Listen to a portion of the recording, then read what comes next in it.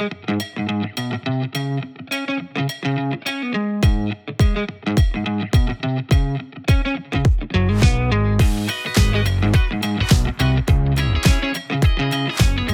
everybody, Turner here with your off-week content for the Gimme the Loot podcast. And it is a real treat this week. We got to spend a little bit of time talking with Kat Kruger, Dungeon Master of the D20 Dames podcast and author of How to Be More D&D, Face Your Dragons, Be More Adventurous, and Live Your Best Geeky Life. An advice book themed around D&D that will be coming out August 23rd. I've been a big fan of Kat's work going all the way back to really some of the first actual plays I listened to, and was absolutely thrilled to get to spend some time talking to her. As always with any of the guests who come on our show, the best way to say thank you is to support their creative endeavors. Get on over to D20 Dames if you're not already listening and check it out. If you've got kids that you're trying to introduce to Dungeons & Dragons, the new campaign is fantastic. And man, check out all her stuff. Steampunk Unicorn Studios, the new book that's coming out. I know I'm buying it the second it drops. There'll be links to all that stuff in the show notes below. Get over there. Let them know that you're appreciated. Couple of reminders.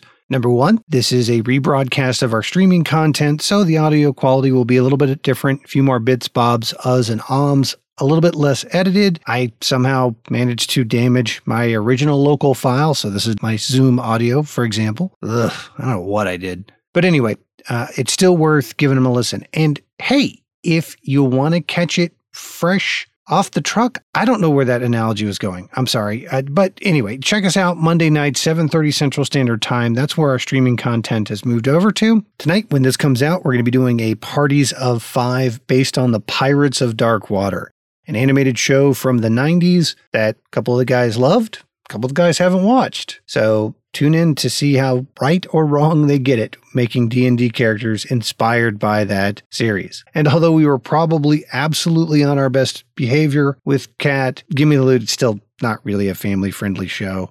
So just be warned, there might be a little bit of profanity, crude humor, and gore, but we may actually make it through this one all the way clean. I don't know, but I doubt it. The explicit tag's still there for a reason. What are you going to do? Cool. That's going to do it for this week. Next week, back with campaign content with an episode that is got two major reveals in it that it has taken all my willpower not to spoil. So as always, appreciate your listening, appreciate your time. Hope you enjoy the rebroadcast of the show. Boom, sneak attack, everybody. Hey, we are getting slightly better at certain technical issues. We'll never get good at the transitions. It is a learned lack of skill. Hey, gang, Turner here with another episode of the Guest Quest, the tabletop community interview show brought to you by the Gimme the Loot podcast, the Dungeons & Dragons 5th edition actual play podcast. It's probably about 2 or 3 weeks from a respectable Twitch layout. Joining us this week is none other than Kat Kruger, podcaster, dungeon master, author, head wordsmith from Steampunk Unicorn Studios, owner of not one, but two, but three logos I have logo envy of between Steampunk Unicorn and the D20 Dames podcast, and author of a brand new self-help book, How to Be More D&D. Kat, how are you doing this evening? I'm doing well. Thanks for having me on. Thank you for joining us. With me tonight, the whole crew has showed up. Gang, say hello.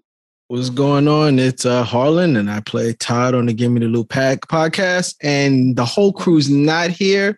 We're missing my man Fate, and got a drink of my Uncle Nearest for him here for not being here today. Oh, that's so sweet. This is Moyle Bear, and I play Moyle on the Gimme the Loot podcast, and I think everyone's here. I'm Jamie, and I play Eldrin on the Gimme the Loot podcast, and I'm pretty sure that Fate is not here. And I'm Anthony. I play Babatunde on the Gimme the Loot podcast. But Anthony had to think about it. Like, wait, is Fate here? Is he not here? This is normally we go respectful pause and then back into it. Fate is on vacation this evening. I don't know why we're announcing that like he's a newscaster, but hey, this is the world that we live in now. He's on assignment. Yeah, he's on assignment. We've sent Fate deep into the southern plains to bring us back some artisanal D20s. Gang, we're changing up a little bit of the format on Guest Quest, where previously certain members of the cast had accused me of dominating the conversation and stealing all their questions and just being an all-around egomaniac and ball hog. We decided to make it a little bit more democratic. So going forward, what we're going to do, the gang is going to roll initiative, sometimes on screen, sometimes backstage. And that's the order that we're going to go in after we intro up. Since this is new and since they're still kind of getting into the rhythm of this, I gave them 2 outs. One, if there is a question in the chat, they can grab the question from the chat. So chat, don't wait till the end like we normally do. Hit us with those questions as we go through it. And number 2, if they're totally deering in the headlights, they can say they're taking the dodge action and we will move on to the next person. Kat was generous enough to give us an hour of her time this evening. So we're going to try and bang through a lot of things. We got a lot to cover. I have been a fan of her work all the way back to Adventure they wrote, up through the entire campaign 1 of D20 Dames. They just dropped the Session 0 audio that they did from their Twitch stream for what they're doing in campaign 2, which has a really I don't want to say, Peter, you guys you're playing it's younger characters in a slightly more fantastical setting. You're taking it more family friendly. You were family friendly before, but I mean, look, campaign 1 of D20 Dames still was some pretty. So it does still have some pretty heavy stuff in it, and some definitely I would say if not flat out horror adjacent scenes. And you guys are skewing a little bit more, not just family friendly, but new listener friendly as well too.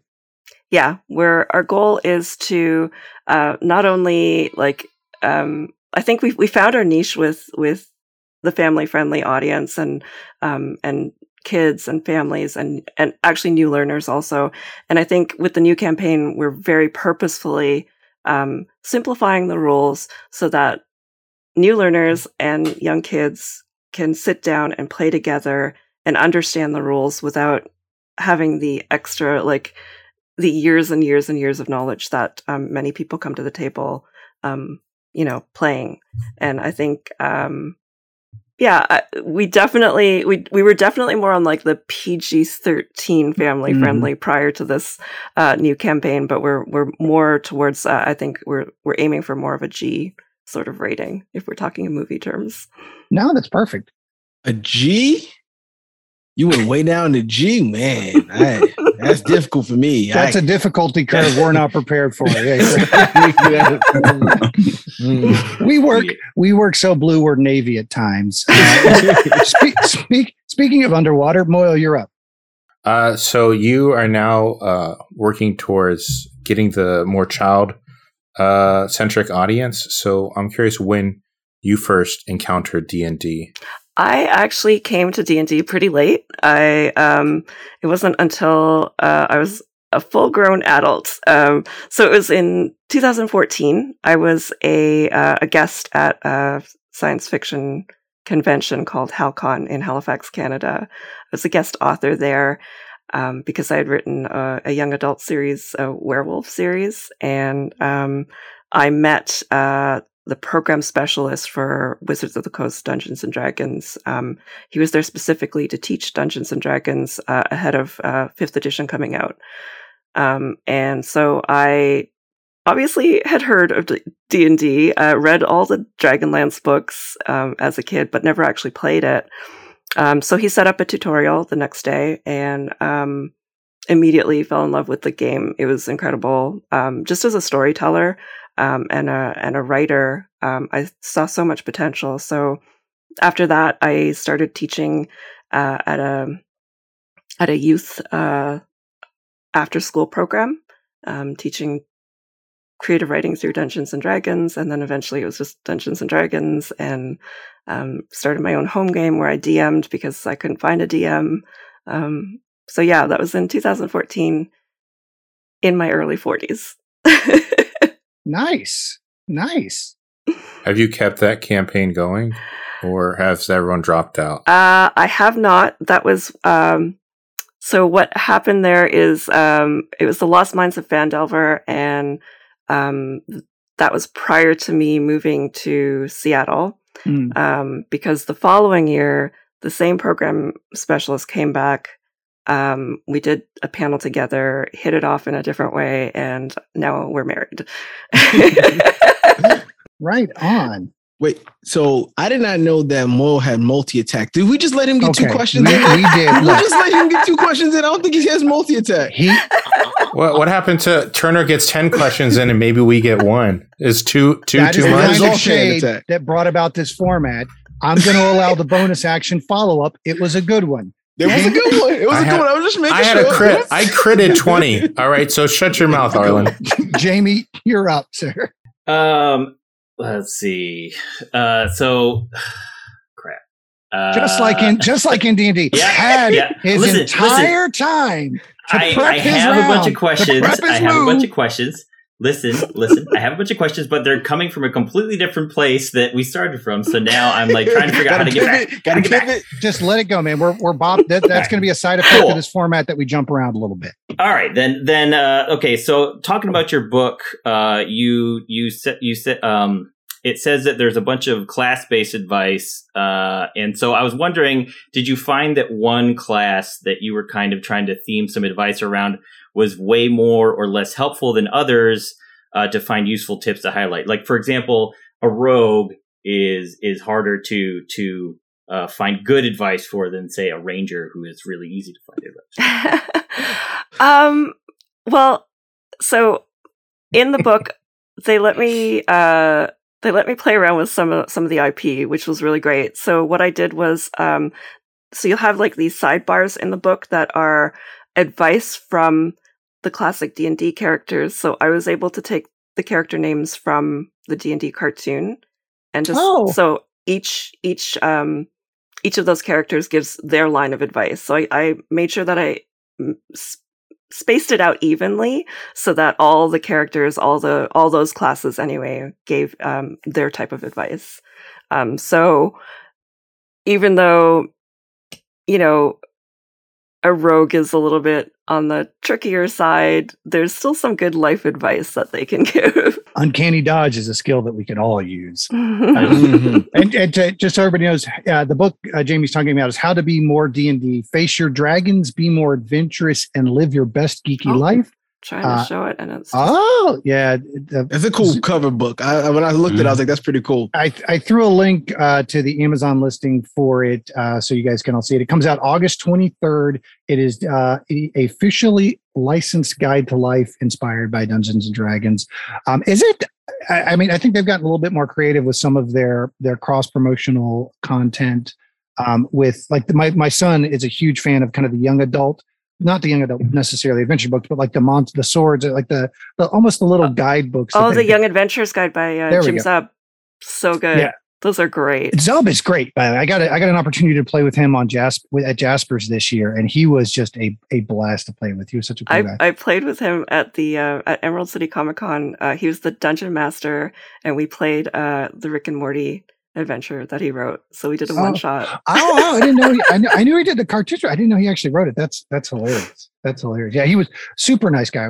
Played with him in Satine and Abria for Jasper's. That's awesome. Wow. And then had the closeout session with Stashwick and Luke Gygax, who will actually be on the show later this month, and somebody else, a couple other people whose names I'm totally blanking. Did he just name drop people? I dropped them all, baby. Excuse me. Excuse me. Anthony, you're up, sir. Quickly before Harlan gets himself kicked off the podcast. I've played D&D with the I got him on your show. I did it for you. What I'm saying is these are the sacrifices I make so you guys get to have good guests. So I think my questions I would like to talk, or at least my first question, I'd like to talk about the Storytelling Collective. So, I like this idea of like teaching people D&D and storytelling, or just storytelling through that format. Like, could you like give us a synopsis of what the Storytelling Collective is? Oh, okay. The Storytelling Collective is actually, it's separate from where I was teaching. That was a spot in Halifax, but I'm actually I actually am a creative laureate at the Storytelling Collective, and so they picked 3 cross or interdisciplinary folks to be their creative laureates, and so they do teach how to write RPGs and other things. It used to be called something else, and it's slipping my mind right now, but now they're embracing more disciplines, so it's not just tabletop role playing.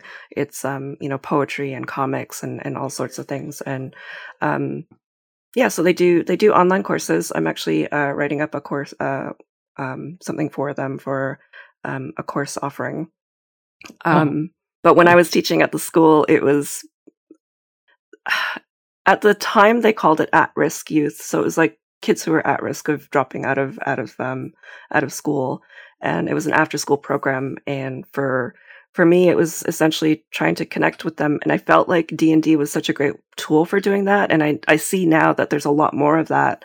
And I've taught at like D&D summer camps. It really helps kids sort of express themselves in ways that they may not necessarily feel comfortable doing in their actual persona. Yeah, I definitely agree. It's kind of some of the stuff I'm interested in as far as bringing D&D to school kids and kind of using those type of tools. So yeah, that's why I was kind of interested in that portion. But yeah, I guess I get one question. I don't know how this format works. If you want a bonus action follow up, I'll allow it. Go ahead, go for it. If you got a follow up, go for it, Anthony. You ain't got to burn all your sorcery points. You ain't got to burn all your key points. You could just wait to the Harlan's going to be rude no matter what you do. So just go ahead. And if you've got a good question, that's a great question about a great topic. If you got a follow up, go for it.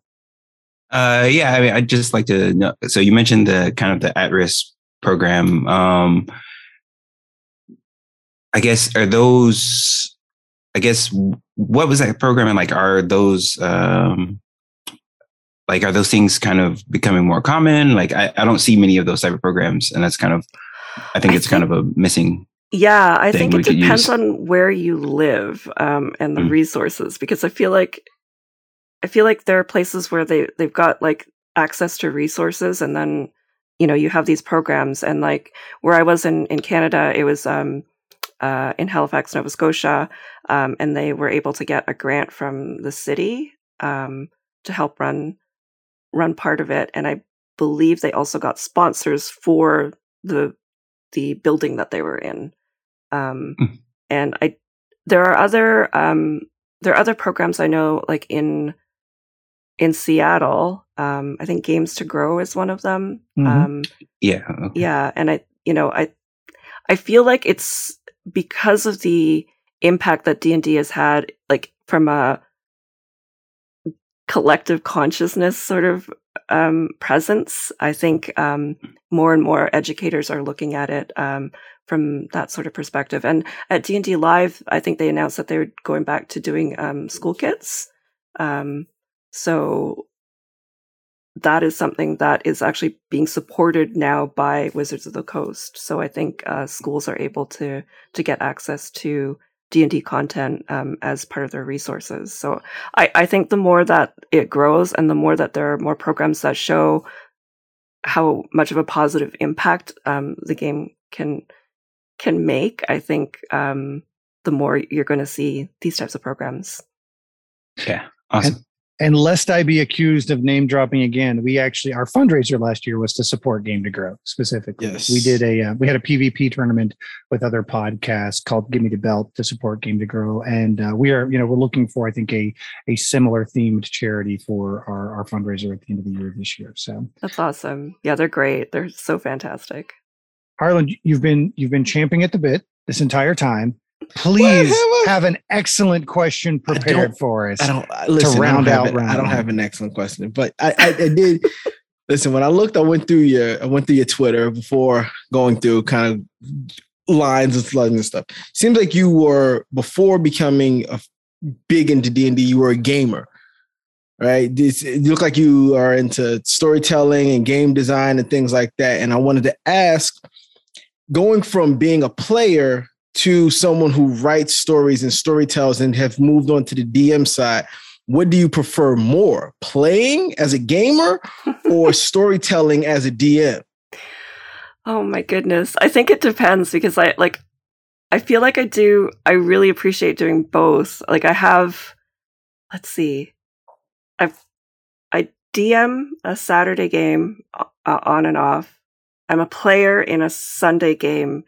And then I have a third, D20 Dames is my other game, so I DM there. So I guess technically if we're counting, I must prefer DMing.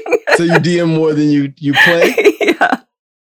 Okay, so you do come from, you said you do like gaming, like is it video gaming or was it TTRPG? Prior to learning D&D, it was video games. Yeah. Yeah. Like a lot of way back when Baldur's Gate first came out and that sort of thing. Diablo, anything that was basically a hack and slash like dungeon crawler type game. The Witcher is probably my top game right now. I love that game so much. The Witcher 3 or one of the earlier Witcher versions? 3. I came to that late as well, but as soon as I played that back when it came out in when was it even? Ooh, gosh, it was... It's been like 7 years. Yeah, it's been a bit. Has it been that long? Yeah. It's been a while, yeah. Wow. 3 more years and I can finally play. Yeah, that's... Moyle's on a 15-year time delay on playing. Well, read the books first then. There you go. Yeah. It's a video game based off a book. Yeah. Yeah. Whoa. That must be a first. Not even a little bit. Saga Nat out in the chat asks, how much is it necessary to relax the mechanics when playing with younger kids? Do you just simplify a couple of stats or a single kind of dice? Because again, very much with the structure of Wanderleaf, which is the name of y'all's new campaign on D20 Games. I know you talked a little bit on that in the session 0, that there would be a little bit less combat. It would be a little bit more role play centered. But as you kind of navigate that from a game design standpoint side, because you guys, Kat has her own game design studio, Steampunk Unicorn, and has worked on a number of different games as well as written a number of supplements for D&D. What from a mechanic game design side, what are some of the things that you targeted for that? To make it a little bit more accessible? So D&D specifically, what we did was we've taken the core abilities, and instead of like all that giant list of skills that you have, we're not touching that. So it's just based on your core abilities, and so when you roll your D20, you add your modifier that's related. And in the case of Wanderleaf, we've already recorded a few episodes, so I can say, what we've done is I've, as the DM, have basically said, well, it seems like you're attempting to investigate this, so that would be you're using your intelligence. So roll for intelligence and then add your modifier. So it's simplifying it in that way. We're not like changing the game in any way, in any big way. It's just, this would be an easier way to understand what you're doing without having to look at that giant sheet of all these different traits and abilities and that sort of thing. Do you yell at your people playing when they don't know what they're doing or they play it incorrectly? Is that a thing? First of all, you're out of turn. You're out of turn on that for a lot of levels. Secondly, you deserved every time I've yelled at you. You have deserved it, and you know it. But in that respect, as you kind of peel back some of the layers on the skill application side, are you skewing DCs down a little bit to compensate, or is that getting too in the weeds on the mechanics side? No, I'm keeping pretty much everything like the same. So they are starting at level 1. So I'm making sure that the DCs for the things that they're facing are appropriately leveled for them. But as they start to level up, I'm going to increase it. Cool. Yeah. Moyle, you are up, sir. I know that at the beginning of the this session, or just before we got on, you're mentioning how you loved horror and horror adjacent stuff. would you say that comes from your last name, Krueger? Maybe you got a lot of Freddy Krueger jokes you wanted to associate with that fella? Yep. I grew up everybody asking, is your daddy Freddy? So yes. Yeah. Did you tell him he prefers Mr. Krueger? Yeah, Mr. Krueger. Senor Krueger to you, sir. Yeah, I definitely leaned into that growing like as an adult. As a kid, it was not fun, but I really have enjoyed writing. Like I said, my first series of books was werewolf, like urban fantasy type werewolves set in Paris. And nice. Then, yeah, werewolf in London. Yeah. No, Werewolf in Paris, Harlan. I'm just saying, maybe inspiration. That's a different one. I love that movie. Yeah. Now, did you find the wolf? What? Did you find where it is? No. Moving on. One you've spoiled. You have how spoiled. How is it that you're the one that's not the dad? Like you told a dad joke. I'm wearing the dad shirt. He is. And that bear has pretty much classic dad bod too while at it. So, yes. Jamie, you are up, sir. Please save us from the Moyle Bear. Okay. So when you're working with a younger group of kids, do you find that they tend to like play characters that are more like built around their own personalities, or do they kind of explore like characters that are completely different from themselves to kind of get more involved in the role playing aspect? And if so, like, do you find it's easier to nudge them into like a more playing a character rather than trying to play themselves? I think it really depends on the kid, because I've had very, very outgoing kids who, just want to explore different types of personality, or maybe it's just like an extension of themselves. And then I've had, very, very shy kids at the table where you sort of have to like, make sure that they're involved and, try to ask them more probing questions about their character so that they can develop the character and feel a little bit more free to explore. It really depends on the kid. I've had other sessions where, like at that school in particular, there was a kid who was, I think they were exploring their gender identity, and I think, after I left, I discovered that they actually transitioned, and I think, that was helpful for them because they were able to explore gender in a safe space.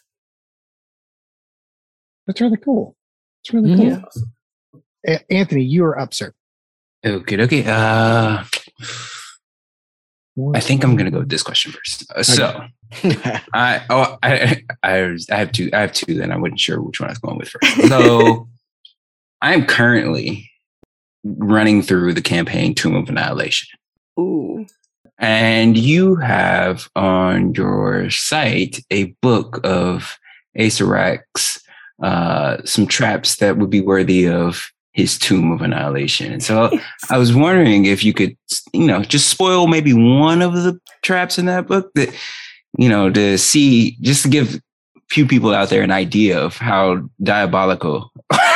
Well, I did not write these ones. I only edited them, but there were some really great ones in there. There was like, oh my gosh, there's like a frog mouth that you can fall into. It's like this moving trap, and you can fall into the frog's like mouth underneath. It's just wild. Like there's some wild ideas in there.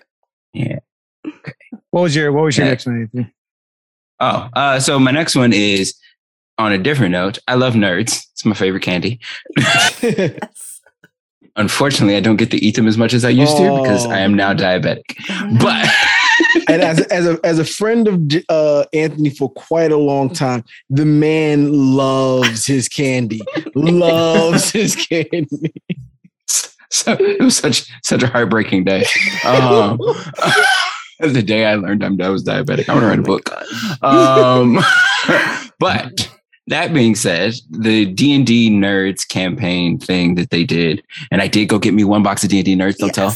I wasn't supposed to, but I did it anyway. Like there was a like campaign that kind of went alongside that, like that I actually had no clue that was happening. Like more information on that. Like what was that? Sure. How did that work?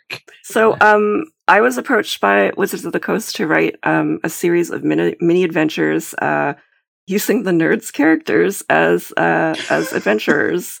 And so I wrote, they had already selected, like each color had its own class. So they already selected that, and they let me write mini adventures. They're one-on-one adventures, definitely geared towards new and young learners. So kind of ideal for either like, you know, a new learner and a new DM, or like a parent or guardian and a child.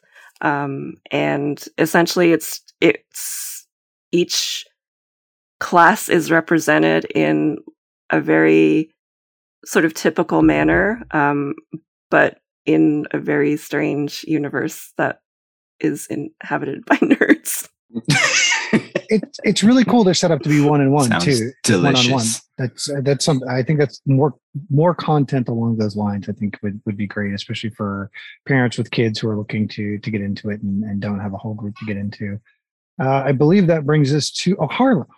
What do you got for us? Yes. Like I said, I went to your Twitter and looked at it and saw that you recently did. Sound a little less creepy when you say that. I went to your Twitter and looked at it. No. Like it's hard. It's hard not to. I went through all your timeline. I mean, I know Turner posted a link to your game studio and most of the stuff that you produced, but I looked at your Twitter.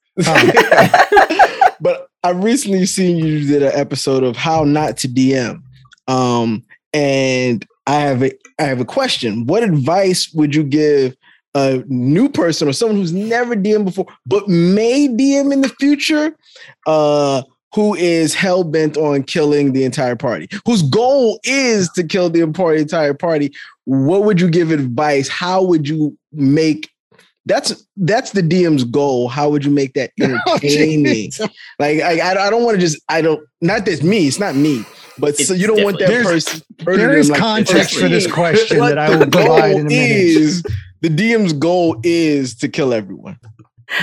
I think that's where a session 0 is very important. They know. Okay. If your players are cool with that, then go for it. I think do you plan on adding adventure or just killing? That DM shouldn't do. It's something that is so it's okay. I feel like if you we mentioned Tomb of Annihilation here already, and those sorts of games are like that your chances of your character coming through okay at the end it's pretty slim, and it's same with I can't even remember the other one. Right? Yeah, I mean, Curse of Strahd, I think runs. I mean, historically, Tomb of Horrors, which I think Tomb of Annihilation has got owes a lot to, was created by Gary Gygax because he was trying to kill his players. He was frustrated that they'd lived so long, but he also was very clear about that intent going forward. And I think what Kat was intimating a little bit harder was that as long as your players know they're going into the meat grinder, because I mean, look, I think Tomb of Annihilation even has a meat grinder mode, quote unquote. Yeah. Then that's fair game. If people think they're coming in and you are a sneaky killer DM as opposed to an open killer DM, then I think you're going to get a little bit. So in between each main character arc, one of the other cast members is going to be tasked with DMing a 1-shot or 2-shot. They'll have the option of having it be kind of in narrative. It can be D&D. It can be anything else. Mm-hmm. Harland is pathologically competitive, I think, is the most polite way. That is correct. That is correct. And from the day that's why he chose the Giants as his team. And yet he's a New York fan, and has gone into it very beginning. He's like, you guys know I'm going to kill all of you, right? Like, so I think we know what we're getting going into. I think we've also recently decided that we are going to announce that by Jazz is going to pick up a couple of D20s. one of which will be a specific color. We will ship each of you guys, and we will unbox. And whoever pulls out like the black D20 or whatever is the next DM for the next session. Very similar to how they pick the Pope. Basically, whoever opens up the box with the black D20 in it gets to be it's going to be like a gender reveal, but with dragons. I like that. Yeah, like let's just replace gender reveals with DM reveals. Are we doing this live in front of everybody? That will totally be a stream. Yeah. I like this. I think Jazz or Anthony came up with the concept. Credit to one of those guys. They were like, we need to put some pomp and circumstance in it. And I was like, okay, well, let's just, like I said, like the same way they choose to Pope. Moyle, you're up, sir. What is that game you guys keep talking about? Tomb of Annihilation? Is that a TTRPG? It's a campaign. Yeah, it's basically a module for D&D. Mm-hmm. Okay.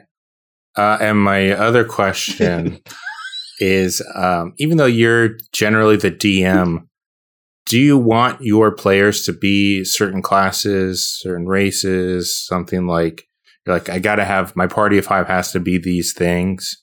Or do you just give it to them and they're like, all right, if that's what you all want to be? I'm pretty free with character creation.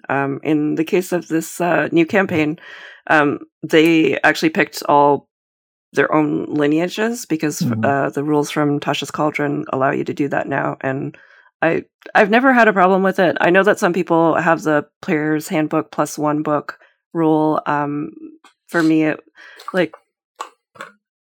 Riot got to fly, in our first campaign, and that was okay. I feel like, so long as we're on the same page as to what kind of adventure and what kind of campaign we want to do, that sort of stuff is stuff that I can work around as a DM. Cool. Jamie, you're up, sir. Cool. So I had some questions about when you're creating like an adventure book with your studio.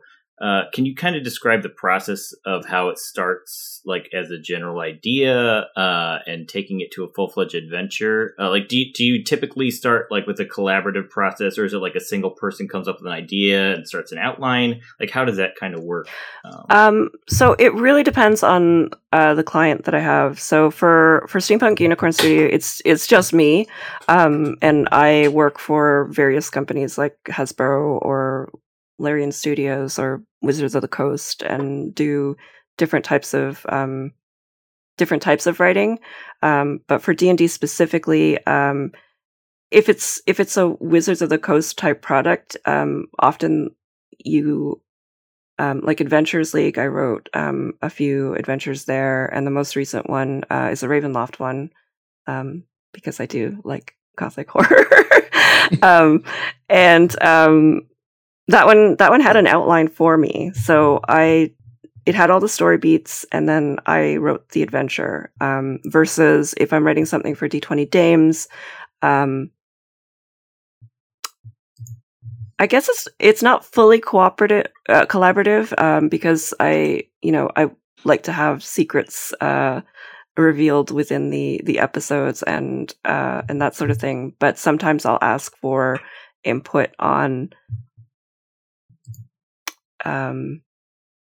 types of monsters, or their goals, or their key NPCs and things like that I can put into an adventure. So in that regard, it's collaborative, but for the most part, it's a lot of solo writing and then just sending it off to an editor. Cool. Anthony? So, okay. My last question, because I used a lot of bonus actions earlier, will be, so more often than not, you find that tables are mostly made up of guys. And so as a person who, well, not as a person, but I was just curious as to how the game differs when it's an all female table as opposed to guys. It's just, are there any differences to the characters interact differently, or how's that? I don't think I've ever played at a table that's all men. I'm trying to think. I think I DM'd at Gen Con once, and it was a group of guys who came in as friends. And that's pretty much it. And I think the difference I noticed there was that I think they were expecting more combat. And I was running Safety Guaranteed from D20 Games, which is basically it's set in a campaign setting that I made up called Emerald Forest Adventure Con, where it's just a convention for adventurers, and they were not really expecting the goofiness, I think. Makes sense. That sounds about right. And I think one of the, I can speak from the Dame's perspective. Like early on, we wanted it originally in our conversations when we were planning to make it more like a Rat Queens comic type of thing, where the women were really like the female characters were going to be really like rowdy and rough and cursing and then we had a conversation about how did we want on iTunes to have the explicit label, and we agreed no, we did not, because that would limit the amount of audience we would get. From that one decision that completely changed how we played, and from the get-go, it was very much like, oh, maybe we should make friends with these monsters. Maybe we should get them a job. It's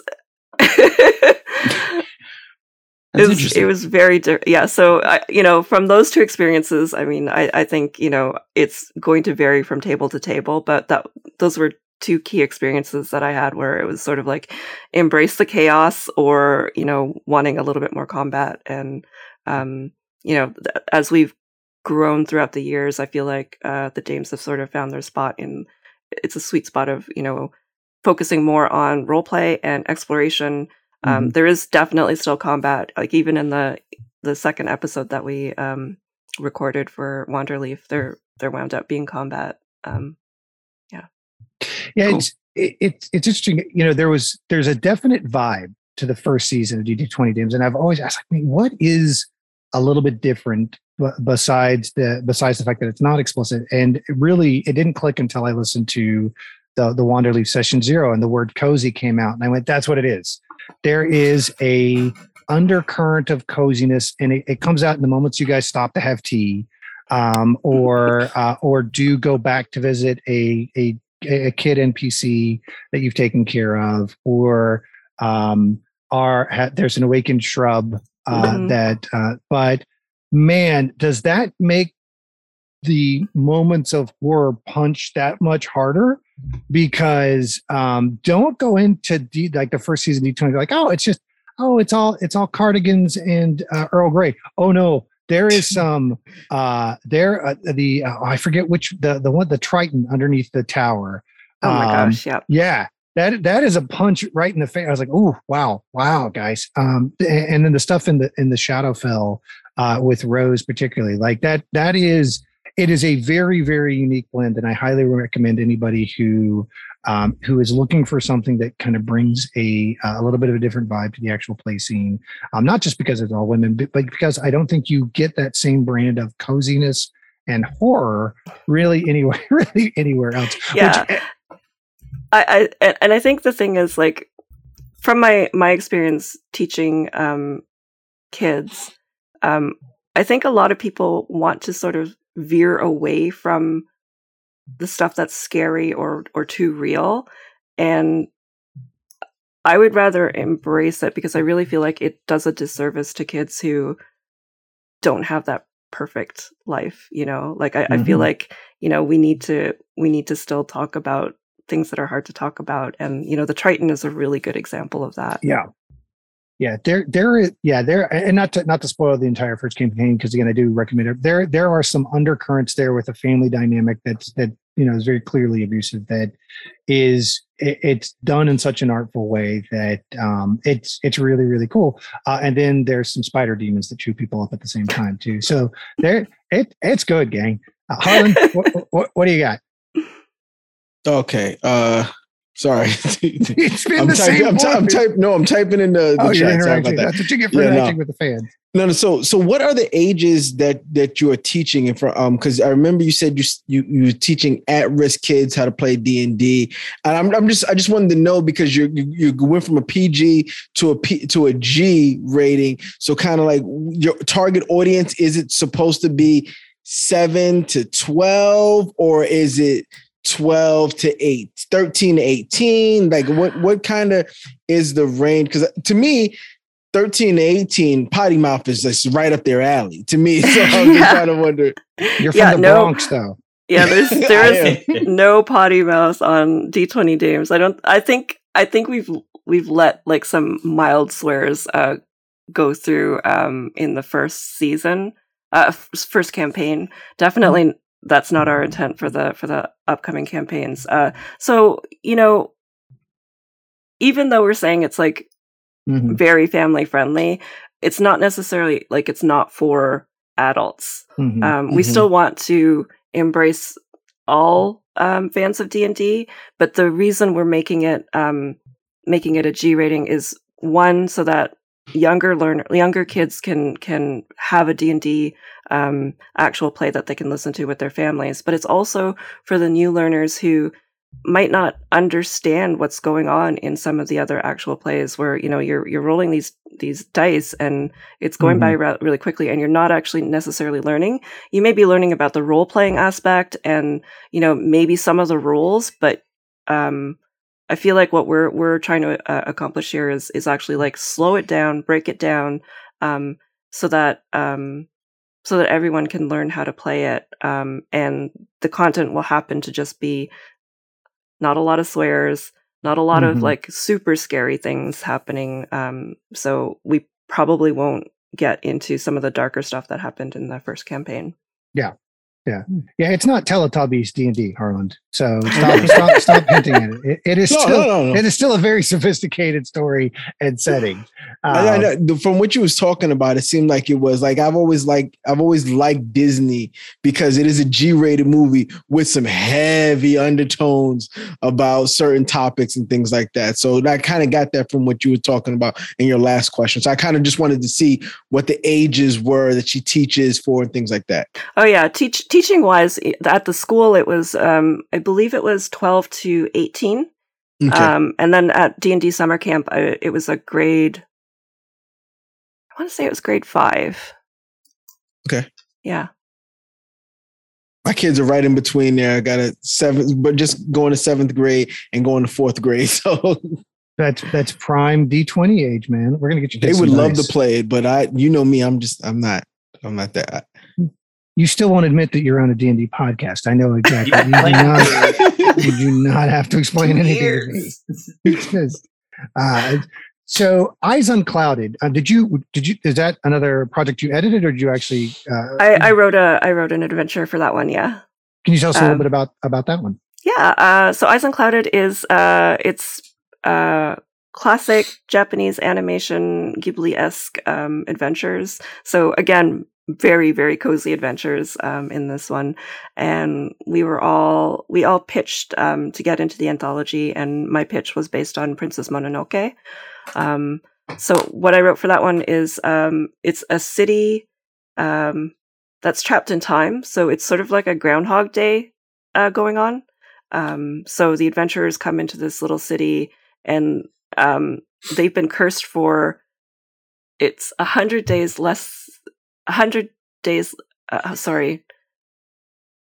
years less, like 3 days. And in 3 days' time, the curse will be permanent. So the effects of the curse will take hold permanently at the 100-year mark. And so you have 3 days basically to figure out that you're in a time loop, and how to solve, what it is that happened. So, I can spoil it a little bit because okay. No, we want people to pick it up and to play it. I want to get that and play it. Please don't. I want to crib some of that for the. No, don't tell these guys what's happening. Moyle, we've probably got time for one more round, gang, but make them quick. Rapid fire bonus round. Moyle, go. Where do you find inspiration to add to your campaigns? Oh my goodness. A lot of random things. Sometimes my toddler will come up with some random stuff, and then I'll just use that. So Wanderleaf is actually based on my kid mispronouncing a state name. So it takes place. So the campaign world is Wanderleaf. The town it's taking place in is called Wyoming. So there are going to be gnomes involved. Not just gnomes, garden gnomes. Gnomes. You say in session 0. I thought you were going to say wino gnomes. You had me at Wyoming, but when you threw in garden gnomes, it's like, oh man, I'm totally sold on this season. Dang it. Jamie. Yeah. Jamie. I think other inspiration is just like media consumption, especially when I write my Emerald Forest Adventure Con adventures. They're all based on some sort of media. So I've done like Untitled Goose Game inspiration, Fast and the Furious. Like if I could take something fun from media or pop culture and put it into an adventure, I love doing that. Absolutely. I just ran through the my local group through a Gilligan's Island based encounter that I scrapped from using on the podcast. Like, man, I don't need 5 boat encounters for these guys. Bob has got to get to his arc, right? But I came up with monsters for each one of the Gilligan's Island characters and a matching curse. So yeah, that's awesome. So Jamie. So going back to your book, How to Be More D&D. So my son is 3 years old, and I was just curious if you have any advice on how to tame a wild toddler. My toddler is also 3, and I wish I had that information handy. Have you tried Scotch? That's old school. I heard that's good for teething. Old school method. That's why you look like a bear, Moyle. Yeah, that's why I got so much hair on my chest. I do love that you guys have just said, hey, previously we would edit out our kids in the background in the first campaign. In this campaign, we're just writing in a gray wizard that occasionally pops up and says something crazy and then walks away. Yep. So you have made your kid a background NPC to ease your editor's duty. And that is appreciated on so many levels. Anthony, bonus round closeout. Dissection. Oh, on the lightning round. I said it. I said it before. I said it on the previous question. All right. Arthur, what do you got? So I had a question earlier. I think it kind of got answered by other people's one of the questions I might have answered before. But favorite video game that you play? Is it Witcher 3 or what's your favorite video game? Gosh. I mean, Witcher 3 was my favorite until I had a kid, and then I couldn't play it anymore. So I know that. I stopped playing GTA. Yeah. I stopped playing GTA. I hardcore just had to stop playing it. Yeah. My latest one though is Tiny Tina's Wonderland. That one is really great. Again, I've only been able to play 6 hours of it since it came out. I play a lot of mobile games now because that's, it's quick and easy to pick up. Yeah, exactly. So I've got We Bare Bears Match 3 Repairs. Oh, We Bare Bears. Nice. The Lego games became a real staple in our home because it was something we could play co-op, and which was had just enough collectibles to satisfy my OCD and just enough pop culture references to keep my cat engaged for a little bit, but he eventually grew out of those. So, chat, do we have anybody chat? Last minute questions before we wrap up. I did have one kind of more of a kind of podcast construction. The first, and I'm going to blank on her name, and I apologize for this so greatly. Okay. But the first season, your cast member / editor who played Karen / Sildar Hallwinter. Yes. But then was also really your producer on the back end, is now a full cast member in season 2. How did she end up popping into the cast? And can you talk about the little mechanic, like that transition and then kind of getting into a full character role in season 2? Sure. So Brittany she was our producer, has been our producer for like all 4 seasons. And originally the idea was because she wasn't certain what the time commitment was going to be and the learning curve. What we decided together was that I would have her be an NPC every once in a while. And every once in a while became almost like a regular character. And the only difference was that I could feed them ideas, and we could have a little bit more back and forth. And I'd have somebody sort of like on my side to help move the story forward. So yeah, I think it was just the comfort level of being able to produce, and then being such a great role player that we couldn't have the podcast without them. I think is really what pushed us into that direction. And eventually, though, it became too much work to produce and play. So a decision had to be made, and we have decided to hire a producer instead. And Brittany is now a full-time player. It's really cool. Yeah, it was such a neat element, and felt like you had. It was an interesting addition to the storytelling piece of it, that you effectively had this literal role player, character that could step in, and Sildar was delightful. So, oh my gosh, yes. Karen was great too. Just that whole character storyline is fantastic. So, well, gang, we are going to wrap it up at this point. We always ask an unexpected closeout question of the cast to drop on them. And I think previously it's just been something I would come up off the dome, but I'm going to give Kat the opportunity to turn the tables a little bit if she wants to take up the challenge. And just one random question. All the cast will go around and answer in initiative order to close out the interview. So, Kat, is there a random question pertaining to your upcoming book or your season 2 of your podcast, or even season 1 of your podcast, you want to flip out at the cast?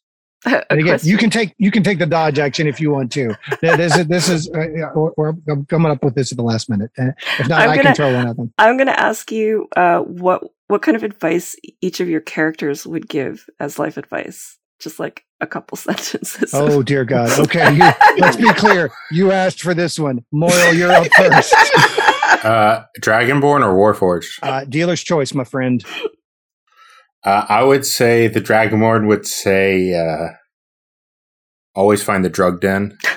There's one in every city. All right. One in every city. Jamie, you're up. Eldrin's advice for dealing with a wild toddler is to shoot first, ask questions. Also, story accurate. Anthony, we're horrible people. Let's see. Hold on. I think Baba would say to keep family first, and everything else will fall in line. Fast and Furious. I like it. If it doesn't, then stab it. And bring us home, Todd. In any group setting that you're in, you must establish dominance. That is the first thing you must do. Let everyone know that you are in charge, even if you're not. Like, even you just have to give that persona. Like, rule states, if you were in someone's house and you flip the table, it's your house now. That's just how it works. Establish dominance always. And as the DM, I would say always really think through the potential implication of last minute creative decisions. Yikes. But thank you so much, Kat, for stopping by and spending a little time with us and having a little bit of fun. Gang, we're going to wrap up. Thank you, everybody, for joining us, and hope you enjoyed the stream.